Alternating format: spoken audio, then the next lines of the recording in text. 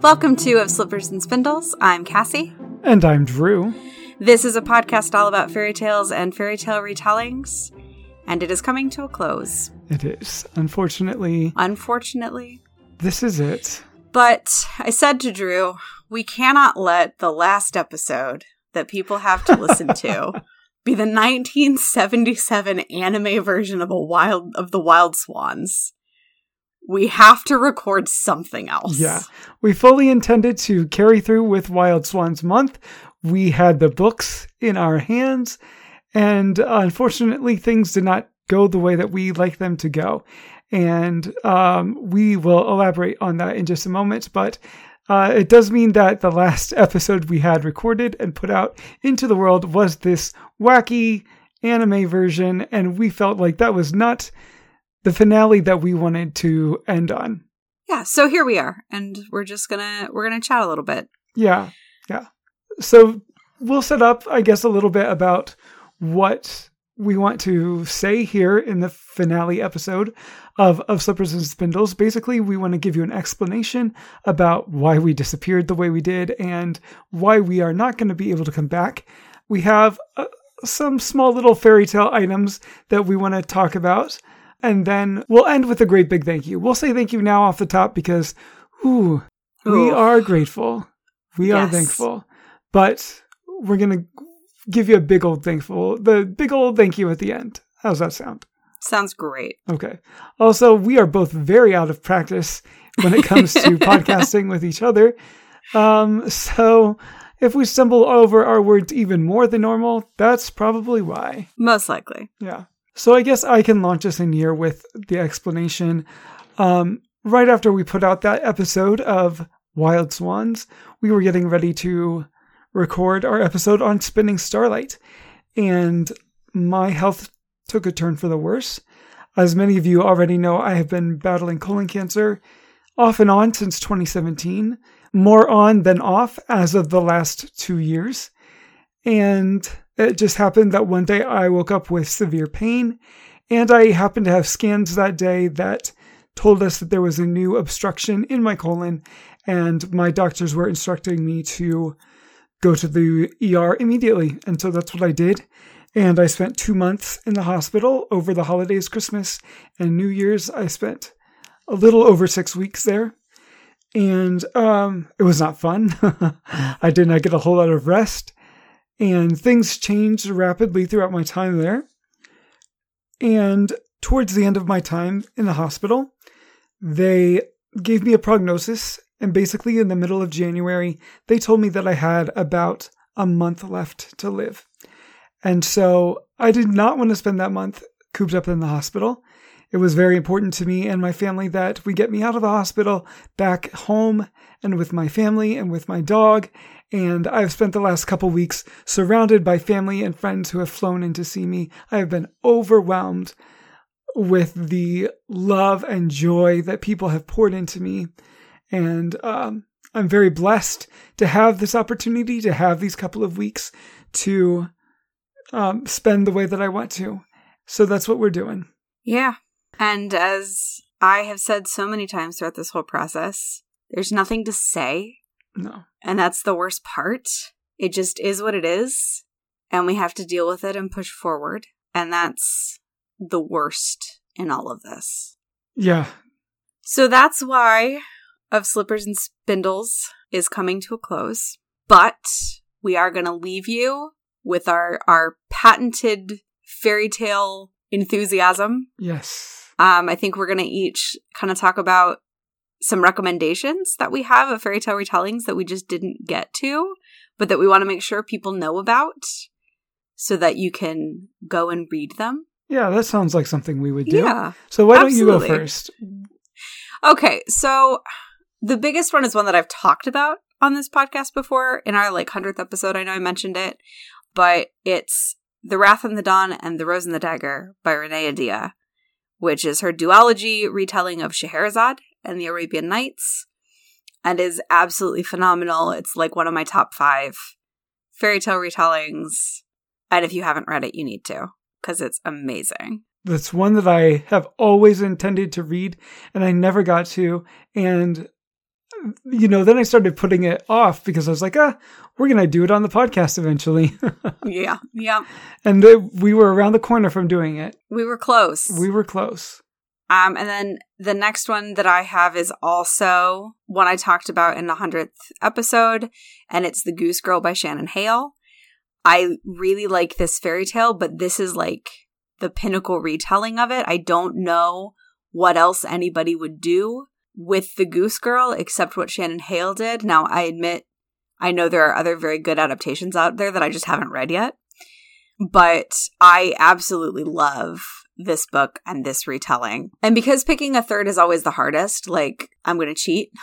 Mm-hmm. And I'm going to say, if you like fairy tale retellings, you have to read at least one Mercedes Lackey Elemental Masters book, because she's the queen. Wow.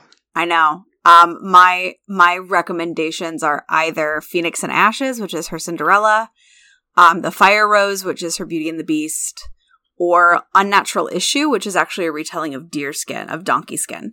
Mm-hmm. And then my other favorite is East by Edith Piaf, which is East of the Sun, West of the Moon. Whoa. I know. Listen, I'm cheating all over the place. Fourth. Yes, absolutely. I'm cheating all over the place because I can. Okay. Anyway, those are mine. Okay. I also have A Goose Girl, which is Little Thieves by Margaret Owen. You've heard me mention it several times in recent episodes in particular, especially during that 100th episode. I adore this book. It is gorgeous. It has illustrations that the author herself drew, and they are beautiful, that accompany each segment of the book. Everything about the way that she uses the fairy tale is genius, but you can also read this book without knowing the fairy tale and still get a really strong, compelling story out of it, which is something that's important to me in my retellings. So that's my number one. Also, let me go ahead and take this moment to apologize for my voice. I know no one expects me to be super healthy of voice at the moment, but it is what it is, and it's still frustrating to hear myself back like this. But anyway, that's number one. That's one that you gushed about it when you first read it, and I was like, we'll read it for the podcast, so right. I haven't picked it up yet. But right. It is on my, immediately in the future, I need to read this book very soon. You should read it because I want to hear your thoughts. Okay. Yes. Number 2 is Bitter Greens by Kate Forsyth. This is a retelling of Rapunzel, and is really interesting because it is set into a historical context, but an unusual one. It's kind of Italy and France, because it's going to do the thing where you follow 3 different characters, but, as their stories entwine. But the 3 characters are going to be the Rapunzel character, the witch character, and the third is Charlotte Rose de la Force, who is one of the most well-known authors of Rapunzel prior to the Brothers Grimm. So their version comes from her version. And so this book takes a really interesting look at the nature of storytelling and how the story gets passed from reality into fiction down into what we know it today. And my third recommendation is The True Story of Hansel and Gretel by Louise Murphy. This is looking at Hansel and Gretel in the context of World War II, which I know has been done a couple times before. I think, who did it? Not Mercedes Lackey. Jane Yolen. Jane Yolen, that's right. Yeah. Jane Yolen did a Holocaust era retelling called Mapping the Bones, which I haven't read, but is on my list. I haven't read Mapping the Bones, but that's because I liked The True Story of Hansel and Gretel so much. So highly recommend that one. It's very, very interesting. Are you going to cheat and throw another one on the list? I am not going to cheat. I don't need to cheat. I feel confident in my 3. I need to cheat because I have too many. I understand. I forgive you. Now, as many of you know, basically the whole reason we even started this podcast was to spread the word about Megan Morrison's Time series and make sure that everybody in the world knows that these books exist and reads them and loves them. Yes. And our pipe dream was making contact with Megan Morrison and getting her on the podcast. Yes. And we achieved half that goal. We've made contact with Megan Morrison. Yes. And not just us sending a message into the ether. She sent a message back. That's right. We have messaged her a couple times, and just the other day we woke up to a message in our email inbox thanking us for our enthusiasm and our love for the books. And we were both giddy. Is that the right word? Oh my gosh. I couldn't sleep. I woke up at like 3 a.m. and was battling insomnia. And I was like, well, I'll check my phone. And saw it. And I was like, oh, Megan Morrison. Somebody else is sending an email to the Of Slippers and Spindles email, because a lot of you have been. And then I was like, wait a minute. Like, it took me starting to read the email, because she starts it, with when I stepped away from social media. And I was like, who among our listeners is stepping away from social media? And then my brain clicked, because it was like 3 a.m. And I was like, wait, Megan Morrison. This is Megan Morrison is emailing us. And I texted you in all caps at 3 a.m. Yep. I didn't expect you to see it until you woke up. I don't know how much later I saw it, but oh my gosh, that meant the world to us. It was very exciting. Like, to achieve half of our goal right here at the end, we did it. We did it. We can go home. And we also achieved the goal of spreading the word. I know lots of people have picked up this book or these books because they discovered them through us. So, we've done our part. We absolutely have. Yeah. And so I think all that's really left to do is to just say thank you. Like, this, honestly, when I look at the things in my life that I have created and I have put out into the world, I'm pretty sure this podcast is one of the things I am most proud of. Yeah. And I'm so grateful to have the opportunity, and like, just recording episodes with you, Drew, would have been enough. But the fact that we've found the depth of audience that we have, that there are so many of you who want to listen to us and who share your thoughts with us and connect with us, is just incredible. And I cannot express enough gratitude for it. Yeah. I don't even know where to begin. Like, what is there to say? I am so thankful to you for agreeing to do this with me, and to everybody who encouraged us, everybody who supported us, either emotionally or financially, everybody who encouraged us just through their emails and through social media, and people who interacted with the polls, and people who, who love fairy tales as much as we do. It's a very niche topic, ours.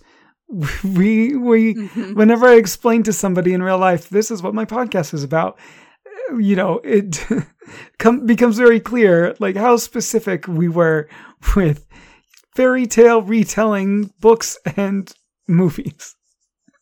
Yeah. And yet, there's plenty of you out there who were looking for something similar. And we're so thankful that we found you. And the Facebook group is going to stay up, and it's going to stay open. The email is going to stay up, and it's going to stay open. Mm-hmm.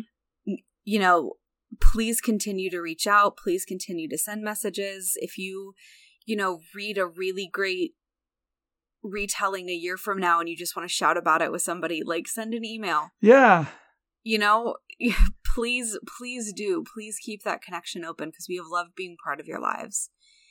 And we're so happy that you're part of ours.